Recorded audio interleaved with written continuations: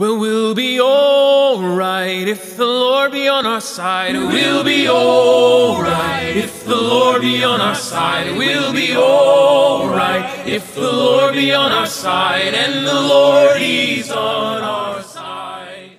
So, most common objections to Christianity. Before I ask you what you're worried about hearing, what objections you're worried about hearing, I have one on your paper real quick that I love because it cracks me up so much. Have you ever heard it said, if God is true, can He make a rock so big that even He can't lift it? You ever heard that? No. You've never heard that. No. If you Google that right now, you'll find 10 million articles on that. Like it's, yes. Can God create a rock so big or heavy that He can't lift it? And it's supposed to be some sort of logical contradiction within God. Okay? I love this though. I love this argument. So, as someone pointed out, the unbeliever will ask, can God make a rock so big that He can't lift it? The Christian will respond, there are many things that God can't do. This comes into being a good theologian. There are many things God can't do. Can God lie? No. Okay, there are many things that God can't do. Thank you. God can't lie, according to Hebrews 6. Were you arguing with them about it though? 2 Timothy. 2 Timothy says that he can't deny himself. There's lots of things God cannot do. It's okay to say that statement. Get comfortable with theology. That's what we're saying. The unbeliever will respond, well, if God is omnipotent, if He's all-powerful, then He has to be able to do anything. That's what it means to be all-powerful. He can do whatever He wants. The Christian responds that God cannot do the logically impossible. Now, this is because God is the foundation of logic, as we talked about earlier. The laws of thought come from the mind of God. He can't violate His own mind. He's God. God cannot do the logically impossible. But the logically impossible is not a power, it's a weakness. The unbeliever responds, so then God is not all-powerful. If He can't do whatever He wants, He's not all-powerful. To which the Christian should answer, if you think that this means that God is not all-powerful, then okay. If you want a God that can do the logically impossible, then yes, such a God can make a rock so big that He can't lift it. To which the unbeliever says, so there is something your God cannot do. He can create a rock that He can't lift. To which the Christian responds, no, a God that can do the logically impossible can lift a rock that He cannot lift. He can do the impossible. You follow that? If God can do the logically impossible, then the argument that you're presenting is no longer a problem in the argument that you're trying to make. Does that make sense? I love that little illustration. That's the root of what happens in apologetics. So, we'll start off with one, and then I'll ask you guys. The problem of evil. It's called theodicy. Okay, how do you believe in a God who is all-knowing, all-powerful, and omnibenevolent, full of love, the God of love, who is love? How do you believe in a God that is these things, and yet we know evil, horrible, atrocious things happen in the world and through history? How's that possible? How do you answer that? Because we're evil in our nature. Those are not wrong answers. Those are not wrong answers. Well, Okay. I believe that those things are happening, and isn't that also like an inherent belief that I believe He could also stop them? If He allows them to happen, isn't that also a belief that I have the power to stop them? Yes, nature of secondary causes. So the answer that I'm hearing, though, prevailingly has been because we're sinful, because sinful things happen, because we're evil by nature, all of which are true. What I want you to realize, though, is you just got on the defensive. You want to be on the offense. So instead of answering his question with sinful things happen, which, by the way, doesn't answer the question, to be honest. You're right, it's true, but that doesn't answer his question. No, you want to go on the offense. What's evil? How do you know that the Holocaust was evil, bro? No, like you're telling me that this is a problem. I'm asking you to give me an account for that being a problem in the first place. See, I can give an account. I know why it's wrong to murder 7 million people. Why do you think it's wrong? Or tragedy. That's the second one I have mentioned, and it's the same argument, the problem of pain. How do horrible things happen to people that are outside of their control? Well, What's horrible about a bag of protoplasm getting hurt? Oh, So now, let me be clear about something though. You don't leave it there. All right, you're on the offense now. You're asking him to defend his worldview, but you still need to answer the question. You still need to answer the question. How is it the Holocaust could occur if God is all these things? And the Christian answer is yes, because men are sinful. That's absolutely true. But you follow that tree long enough and they start saying, well, did God allow man to be sinful? Did God put the fruit in the garden knowing that man would eat it? All these things that we would have to say yes to. No, the response is yes, evil has occurred. Horrible, horrible atrocities have occurred. And God has ordained them for His glory. That's what I was going to say, like, for His purpose, right? That's right. That's right, for His purpose. Because here's the alternative. Here's the alternative. Listen to me. If you're a Christian, here's the alternative. Either A, the Holocaust occurred, 7 million people were killed, and God's trying to make the best of a bad situation. Like, oh crap, back to the drawing board. Or B, He ordained it for His purpose, and it has a meaning. And it has a meaning. What if they ask you why? Why would a God who you say is so loving and so kind, but then also why would He ordain that? Why would He want that as His purpose? Because to show His justice. Okay. So let's take the Holocaust example, okay? Let's take the Holocaust example. Why did God ordain the murder of 7 million people? How can a merciful, loving God do that? Because He's not just merciful and loving, He's also just. And as He did with Pharaoh, He raised up a leader who He hardened his heart only to strike down and judge. He prepared a vessel of wrath prepared for destruction, as Romans 9 says. And He did it for His glory. Now, let me also tell you, we don't always have the answer for why God has done what He's done in history. We're not privy to the thoughts of God in that way. And that's okay. That's okay. Again, go on the offensive, though. In my worldview, God ordained this for His glory, for a purpose. In your worldview, though, the first question, remember, was why is it wrong? Who cares? The second question is, in your worldview, a horrible act occurs, 7 million people are killed, and it's meaningless. It's just suffering. It's meaningless. There's no light to the end of the tunnel. There's no justice to be served to those who have perpetuated the evil. None of that. It's just meaningless pain and meaningless suffering, and you might as well die in it.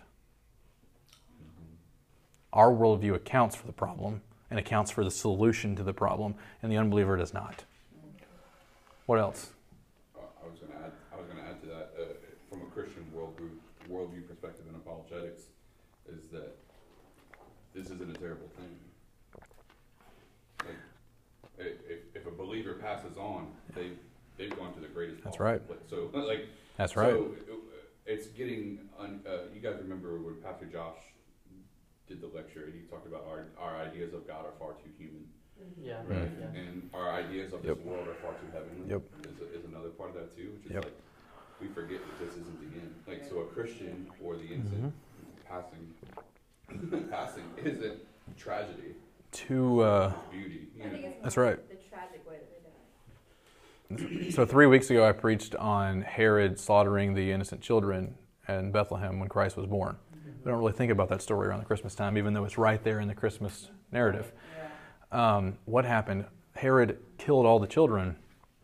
God only pulled Christ. He only saved one child. He left the rest there. Suffering is a very real part of God's plan. But guess what, though? Those children's deaths were not in vain, because that child that He saved, the Christ, was the one who paid for all the sins of those people. It was all part of the plan. And it was all to show His glorious grace to His people and His glorious justice to Herod when He punished Herod by taking his life. Make sense? What else? What other arguments are you afraid you're going to hear out there in the world? I know you have them. Because if you didn't, you would share the gospel with every single person you came in contact with, no matter what.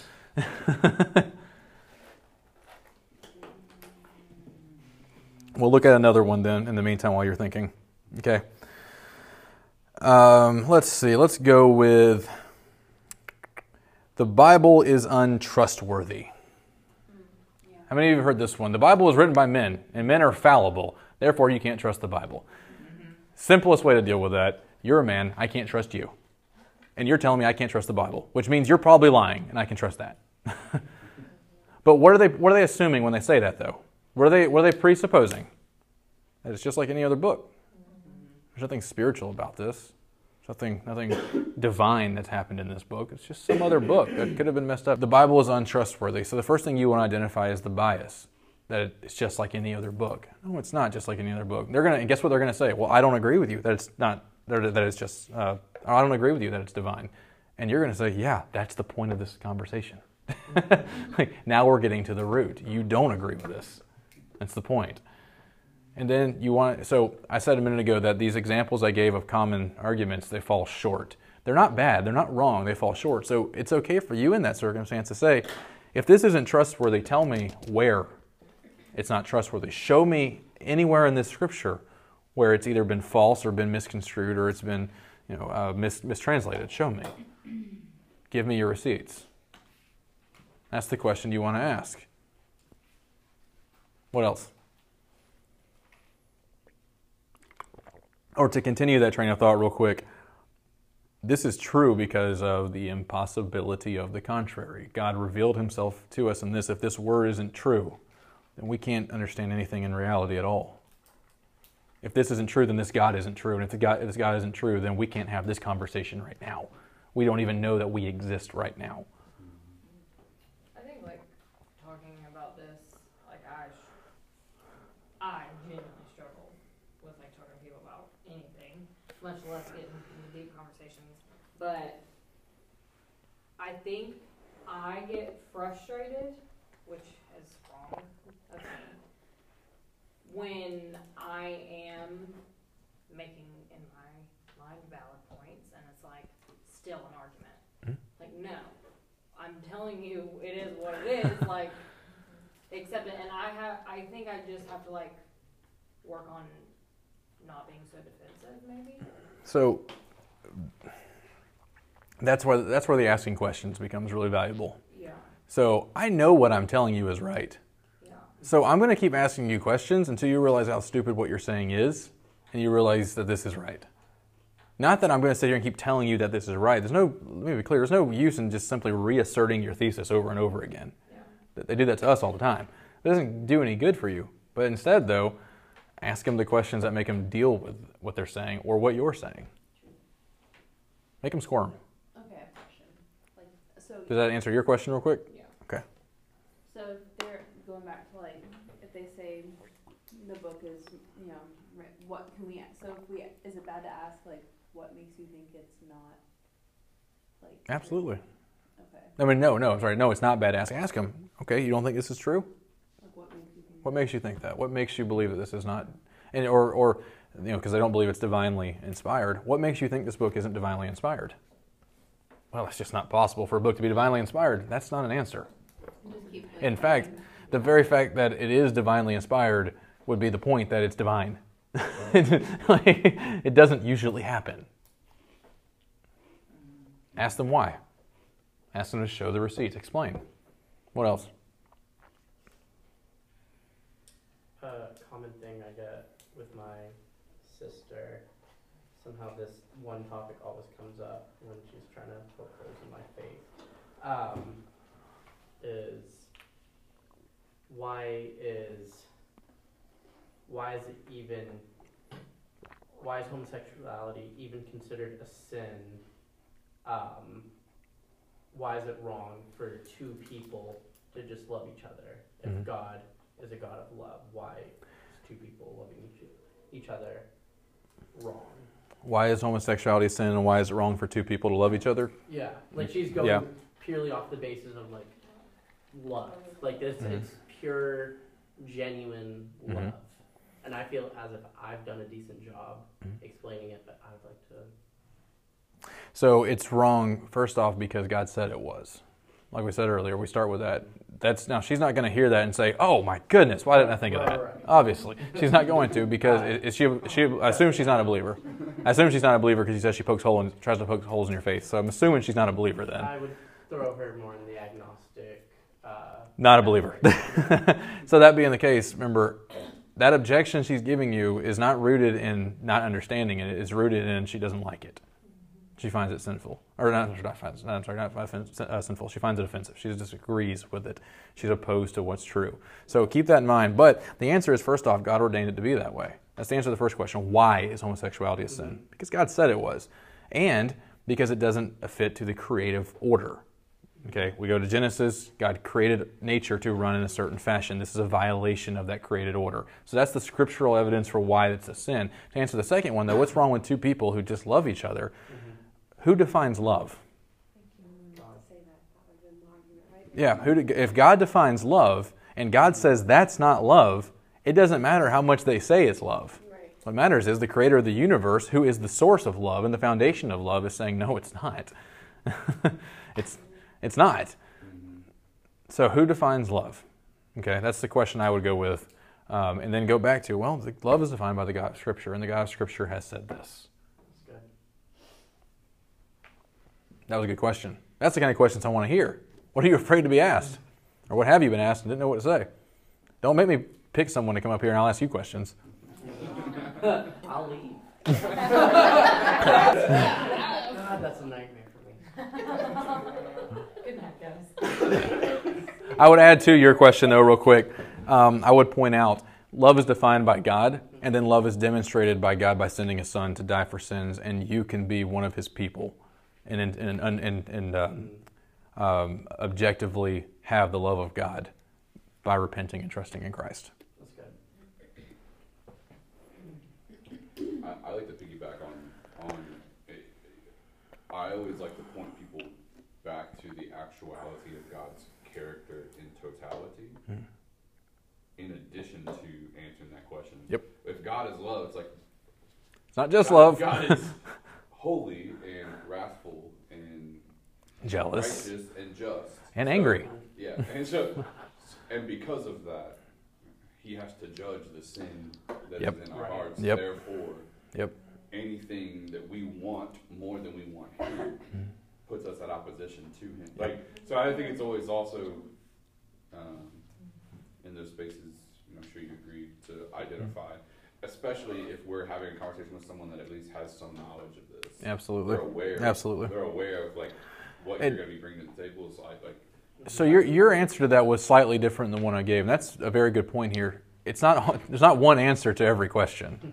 There's not, like I said to you a second ago, there's a lot of on-ramps onto this. There's a lot of different ways to go at this. The point is getting at the point that the Scripture is the foundation. We can take 1,000 different ways of approaching it from the Scripture, but we're still coming from the Scripture. We're still coming from what we know from the Bible. So you can have more than one way of doing that. Well, we'll be sharpening the axe to cut down old Donner's Oak. We'll be sharpening the axe to cut down old Donner's Oak. We'll be sharpening the axe to cut down old Donner's Oak. For the Lord, He's stronger far. And we all belong to Jerusalem above. We